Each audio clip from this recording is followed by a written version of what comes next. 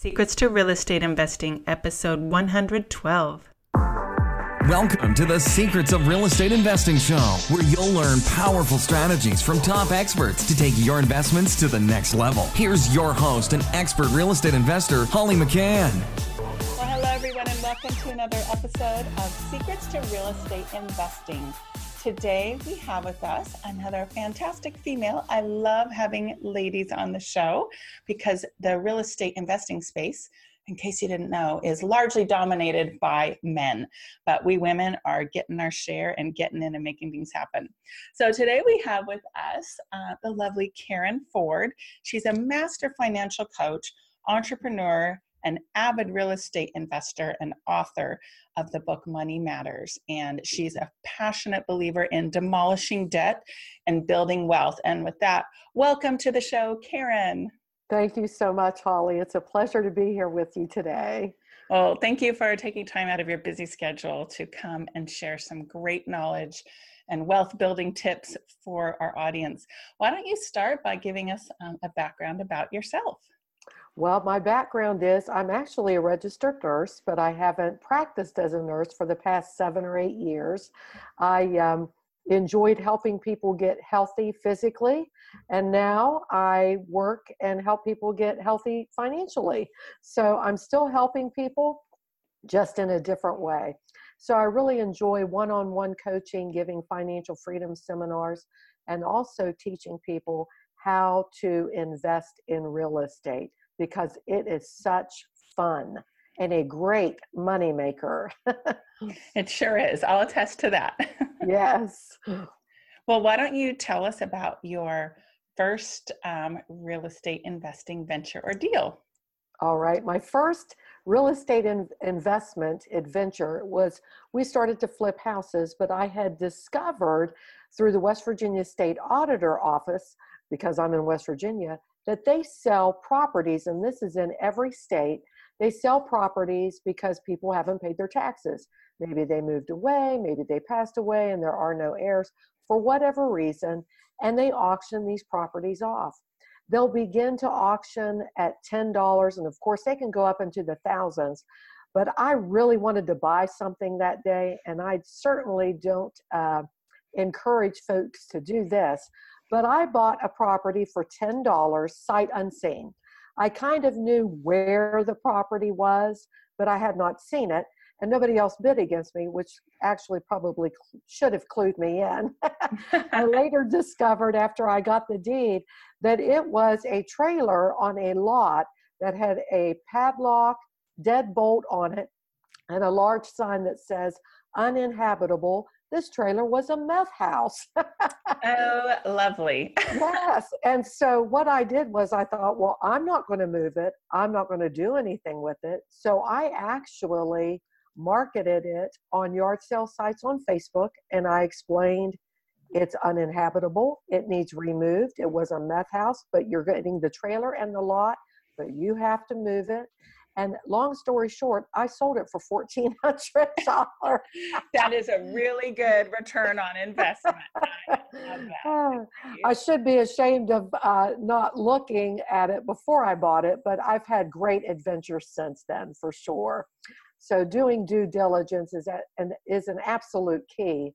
But my brother and I actually started a business because he was watching the money I was making, and he said, why don't we also have a business together? So I've got 4 businesses, one of them with him, and we recently bought 9 properties for $9,000 at the state auditor auction, and the assessor has them valued at $327,000. But mind you, the assessor, the value is only 60% of their true value. So when we get the deeds and decide to flip some of them, or we may decide to just sell some of them outright and let somebody else flip them, but we're definitely making some money with real estate, and it's a great joy and great fun. Okay, and maybe I asked this, maybe I didn't. What state are you in? West Virginia. Okay, so West Virginia. So those of you Yes. listening, those sound like really interesting opportunities. Have a question for you. Now, in the state of Okay. California, where I am, Okay. I have heard, I haven't done exact research, but one of my investor friends buys the deeds at the tax sales, but he said the former owners have years to pay the back taxes and redeem them here in the state of California. So he's bought some of them, but then if the people then catch up their tax bill later, they have the right to redeem it and get it back from him. Is that the same case in your state or not? No, it is not. Actually, Okay. there's a sheriff's tax sale where they hold on to your money for about 18 months and it gives the people time to redeem it. But with the state auditor auction, they only have up until the day that the deed is recorded to redeem it. Once that deed is recorded, they're done. They can't redeem it. Now, they do have an opportunity after I bid and I purchased the property, then the state the state auditor is going to send me paperwork to give to my attorney. The attorney is going to make sure, the title deed is clearly in that owner's name and then investigate who are the heirs. And then what we have to do is we send the state auditor office money for notice of redeem for these folks to have an opportunity to redeem them. And that may be a certified letter or it may be a notice of publication in the newspaper. But one way or the other, they get notified. And if they don't redeem it, then you own it. So that's unfortunate that California, they give people all of this time. I wouldn't want to touch a property or fix it up until I knew those years passed by. I mean, why would you want to fix it up and then they come in and redeem it and it's all fixed up? Yeah, and it may be what I'm speaking of is the same as the sheriff's sale in your state, maybe. But when I heard that, I just walked away. I'm like, I don't want any part of this. I don't want to have all this vested interest and then have to, maybe not even get it in the end. So I don't have the patience for it, I guess. Right. Well, I'd love to hear about some of your other real estate investing ventures or deals. What else can you share with us? Well, certainly. You can buy real estate through a wide array of ways of doing so. You can go through realtors or you can go through even an auction service. I had a great time buying I don't know what it is about holding up a number and bidding. I just love it. But we recently bought a property, probably 2 years ago, and it was a 2-story brick colonial. I mean, it was on a double lot, beautiful home, 4 bedrooms, 2 full baths, and carpeting throughout, but very dated. And when I say dated, I mean 70s. Mauve carpet, olive green appliances in the kitchen. And so we bid, it was only one other couple we were bidding against and we got it. We ended up buying it for $82,000. And then I think we put in about $20,000. We ripped up all the carpet in that house. I kid you not, pristine hardwood floors. We didn't have to do a thing to them. We didn't have to refinish them. We didn't have to sand them, nothing. Wow. It was a lot of paint, a lot of cosmetic things, absolutely gutted both bathrooms and repaired the kitchen, updated that. And we ended up selling it for $182,000. Sweet. That is also a very amazing ROI. Wow. Return on investment. Be careful. Yes. That was a lot of fun. Yeah. And then you can also purchase through the HUD Home Store. That's in every state. You can click on their website, click on the state you live in, and check which county are you looking for. A lot of those are foreclosures. You're well aware of that. We bought a foreclosed property, and a lot of times they'll say, no, we can't accept that bid. You have to come up to what we're asking for. And I just kept coming back. Look, nobody else is bidding against me. You may as well accept my offer because this is where it is. They ended up accepting my offer. Wow. I was so persistent because I knew nobody else was bidding against me. Yeah. This house was also it was 3 bedroom, 2 full baths. We recarpeted it, painted it, obviously redid the bathrooms, the kitchen. We only paid $42,000 for this house. I think we put in $22,000 or $23,000 in it, and we sold it for $138,000. So, wow. I so think that I was should leave sweet. California and come do your stuff. That's amazing. So it's really good. I mean, the market for real estate right now, I believe, I definitely here in West Virginia, now's the time to buy and sell, especially if you're flipping, if you're buying houses at below market value. It's a great opportunity. Great opportunity. Yeah, I'm a believer that there are opportunities in all points of the cycle, all points of the up and down roller coaster. Your That's acquisition methods may change, because I went from buying at trustee sale at our courthouse steps. That was what we started back in 2008.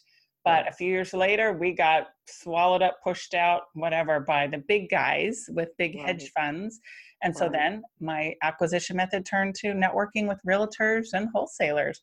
That's So I awesome. still find opportunities, but it's just a different technique. I'm sure if you've been around for more than a year or two, which you have, then you probably experienced the same thing, right? That's exactly right.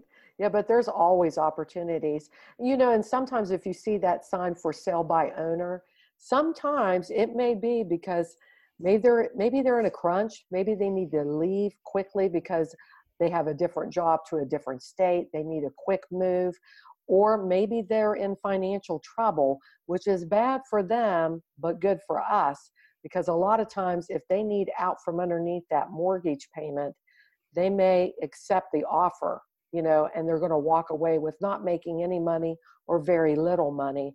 And then we can go in and just flip them. So, yeah, great opportunities. I just picked one up a few weeks ago where it was a similar situation where the seller had actually rejected an offer for $500,000 on her home in Anaheim, California months before. And we went and offered her $400,000 plus I paid the realtor who brought it to me $16,000. But the seller sold it for $400,000 because she wanted out. She told this realtor, "Bring me a buyer today." The realtor called me at 11 a.m. and she said, "Can you go with me at 2 p.m.?" I said, "Yes." I dropped everything. And this seller, she told that realtor, "You bring me someone today before I change her mind. I just want to sell now." She was very emotional. Her grandma died in the house. So you just never know. And we didn't go with the intent to take advantage. Like, we had to pay that price because based on the 7 dogs that had ruined the house that were still living in it and everything else. So yeah, and this seller knew that she couldn't sell it with the realtor. She couldn't sell in the open market. No bank would finance it. And she's not the only one out there. I thought, I wish I had X-ray vision that I could look in all the homes in this old neighborhood that was built in the 50s or the 60s and just like find them. That would be so cool, because you know there's other people that are living in the same circumstances. Oh, absolutely. Absolutely. Yeah. And my seller just kept saying, "Thank you so much. I'm so happy. I'm in my new house." She never once complained about the price or anything, because I performed. If you do what you say you're going to do, people are going to like you and trust you and refer you. That's right. I didn't have a gun to her head. I had a solution on a platter for her, and she said, "Yes, thank you. I will take it." That's it. So. You just said something really powerful there, is offering a solution. When you offer a solution, and we're not trying to take advantage of people, but we offer a solution, and it's a win-win for both. It's a win-win for both parties. They're selling it because they want out from under it, and we're buying it because we see the potential. So yes. Yeah. And the same seller said, "Will you please let me know when it's done? And can I come back and see it when you're done fixing it?" And I said, "Of course." You know, people want to see the house taken care of and redeemed and all of that. That's right. So why don't we switch gears a little bit and have you tell us about your book and some of your passions, like demolishing debt? Oh my goodness, yes. You know, I think it's 91% of Americans are in debt today. That's an astronomical amount. That's huge. But here's the other issue. 7 out of 10 people are living paycheck to paycheck. Wow. That's 70% of Americans living paycheck to paycheck. And that, to me, that's very sad. And that's a very stressful situation. You get paid, you pay your bills, you go to the grocery store, you put gas in your car so you can get to work next week. And then you're already anticipating your next paycheck. To me, that is just so below where you should live. Mm-hmm. And so I teach people how to demolish debt and build wealth. And demolishing debt actually does not have to be a difficult task. It's a matter of motivation. How motivated are you to get out of debt? If you really want out of debt, then maybe you're not going to go and get your specialty coffee every day on your way to work. Now, I'm not against coffee. I am an avid coffee drinker. I have to have my caffeine, but I don't get my specialty coffee every day at $3, $5 a pop, because I coached a gentleman one time and he was spending $350 a month on that specialty coffee because he had to have it every single day. So even making small changes in a person's life, he changed it to once a week. So now he can spend $250 a month on investments somewhere else or demolishing debt. But demolishing debt is simple. You make your list of debts from, in ascending order, smallest to largest. You make your payment, and let's say your smallest payment is a credit card of the balance of $100, the payment's $25. You pay that credit card off. Now you don't have that $25 payment. You don't go spend that $25. Now you're going to apply that $25 to your next debt along with its normal payment. And that's what we call a debt snowball. You keep applying that money of payments that you no longer have to the very next debt. And each time you do that, it builds momentum. You become very motivated to get rid of that debt because you're seeing it's working. So that's one great key right there in demolishing debt. Certainly, it's easier to go into debt than it is to get out of debt.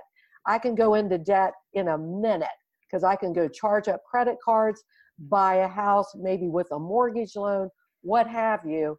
I can get into debt rather quickly. Getting out of debt is going to be a process, but well worth it in the long run. Oh, yes. Thankfully, I was raised by a very conservative aerospace engineer father here in Southern California who made his own little version of spreadsheets on, accounting paper. And I would see him do the budget once a month and pay bills as I was a child. Oh, Dad's doing the bills and the budget. And thankfully, they raised me to never go into debt other than, for a house or a car. But I even paid cash for my first car. I bought a used car, an older car. So thankfully, I have never had to experience that overwhelming, oppressive feeling of debt. I can only imagine how stressful that can be. And I know it breaks up marriages, especially when the spending or investing habits of spouses are different, because some of us are savers and some of us are spenders. And that is thankfully, my husband was also raised by a very conservative aerospace engineer. So we came into our marriage with very similar money values. So that's been helpful. But yes, it takes discipline, but in my opinion, it is so worth the freedom. People think of budgets and restraining and not getting their coffees as restrictive and oppressive, but believe me, I think the debt is more restrictive and oppressive. Wouldn't you agree? That is so very true. And you just said something powerful there. When you're in a marriage, usually opposites attract. Now, you are fortunate that two of you were raised similarly and that you're both not spenders. So a lot of times opposites attract. So if one person is a spender, the other one's a saver, and neither, you just have to balance it out. A spender is a saver in their life. So we have to have a cookbook that says 72 ways to fix Alpo. A saver needs a spender in their life so they have a life. Because if you save every penny and you never get to enjoy the fruits of your labor, what's the purpose of it? It's okay to some, but you have to remember to want to spend everything you make, but to save some. So Definitely. That's very important. Yeah. Well, tell us about another principle in your book, if you would. Absolutely. Budget. You already said the word. Many times people look at that word budget and think, oh, it's almost like a 4-letter word. But a budget, simply put, is telling your money what you want it to do instead of wondering where it went. Oh, I love that. Say that again. That is quote worthy. Yeah. Oh, thank you. A budget is telling your money what you want it to do instead of wondering where it went. And many times when I coach people, I already know if they budget or not by what they say. If they say, I make this amount of money every month, and at the end of the month, I wonder what happened to all that money that I made. Or we're getting ready for tax time, right? People are getting their W-2s in the mail. They see how much they made this year, and they're shocked. What happened to all that money I made? More times than not, if you're asking that question, what happened to all that money I made? It's because you don't do a budget, sadly put. And I've coached some people say, well, I have my budget, but it's in my head. That's great, but you got to put it on paper, because if it's not written down, you're not going to do it. I mean, absolutely true. You have to write it down, otherwise you're not going to do it. I mean, when you plan for programs, there's fun ways to do it now, aren't there? Applications on phones. Oh, absolutely. Yeah. But when you get ready to go flip a house, you make your list. You know what the materials are, how much you're going to pay for labor. So you already know beforehand how much you're going to put in that house. You're not winging it and hoping that you're going to make a profit. You're going in knowing how much. And that's the way we need to do it in our own home with our own personal finances. We can't just wing it if we expect to be wealthy or to be out of debt, or not ask ourselves the question, what happened to all that money I made? Oh, yes. That's so true. Absolutely. Well, hopefully people will find their counterpart, their opposite attracting, that if they're not a budgeter, maybe they'll find one or marry one. Because those of us, I'm not a big fan of it myself. I didn't marry someone that likes to budget either, but at least we're both conservative with the money. That's it. So, but definitely there's always a budget for those flips. You're right. And many of us flippers should be running our personal financial lives as well as we do our business lives. Yes. So, yeah, good point. Well, if people want to learn more about you, or maybe being coached by you, or how to get your book, how do people learn more about you and where you are? Certainly. My website is KarenFord.org, and all of my books are on Amazon as well. Money Matters is on Amazon. So those are the two places that they can locate me. Fantastic. So KarenFord.org, and she doesn't have any weird spelling, guys. It's KarenFord.org. And then I'm sure there's links there to ways to reach her, as well as find her books on Amazon. Yes. Well, thank you so much for sharing your very valuable time. Thank you for budgeting time to spend with us. Thank you so much, Holly. I so appreciate it. I'd love to hear any final words of advice that you would have that you would like to leave us with. If you're wanting to become a real estate investor, you can do it. You absolutely can do it. Just do a little bit of homework, listen to Holly, subscribe to her podcast and follow her. And, you know, anybody can real estate invest. Anyone can do it. You just have to do a little bit of homework. But go for it. Well, thank you. And for those of you that like to catch our show notes and links to Karen's website and everything, you can do that at hardhatholly.com/112. We're episode 112. So hardhatholly.com/112. And you can get all the great show notes and quotable from Karen today. And also, if you are just on a cell phone and you want to shoot me a text, you're going to send a text to the number 38470. Text Hard Hat with no space, Hard Hat, all one word, to the number 38470. And I will send you a notification once a week of new shows, as well as a link to our free downloads that we get from our guests. So at that, everyone, get out there, take some action, make a plan, not only for flipping houses, but for your personal financial life. And go grab Karen's book, Money Matters, and make a difference in your life. Thanks so much, Karen. Thank you. Thanks for listening today. Make sure you subscribe, rate, and review our show, and let us know in your review what you'd like to hear more of. For the show notes and free downloads for this episode and all others, go to hardhatholly.com.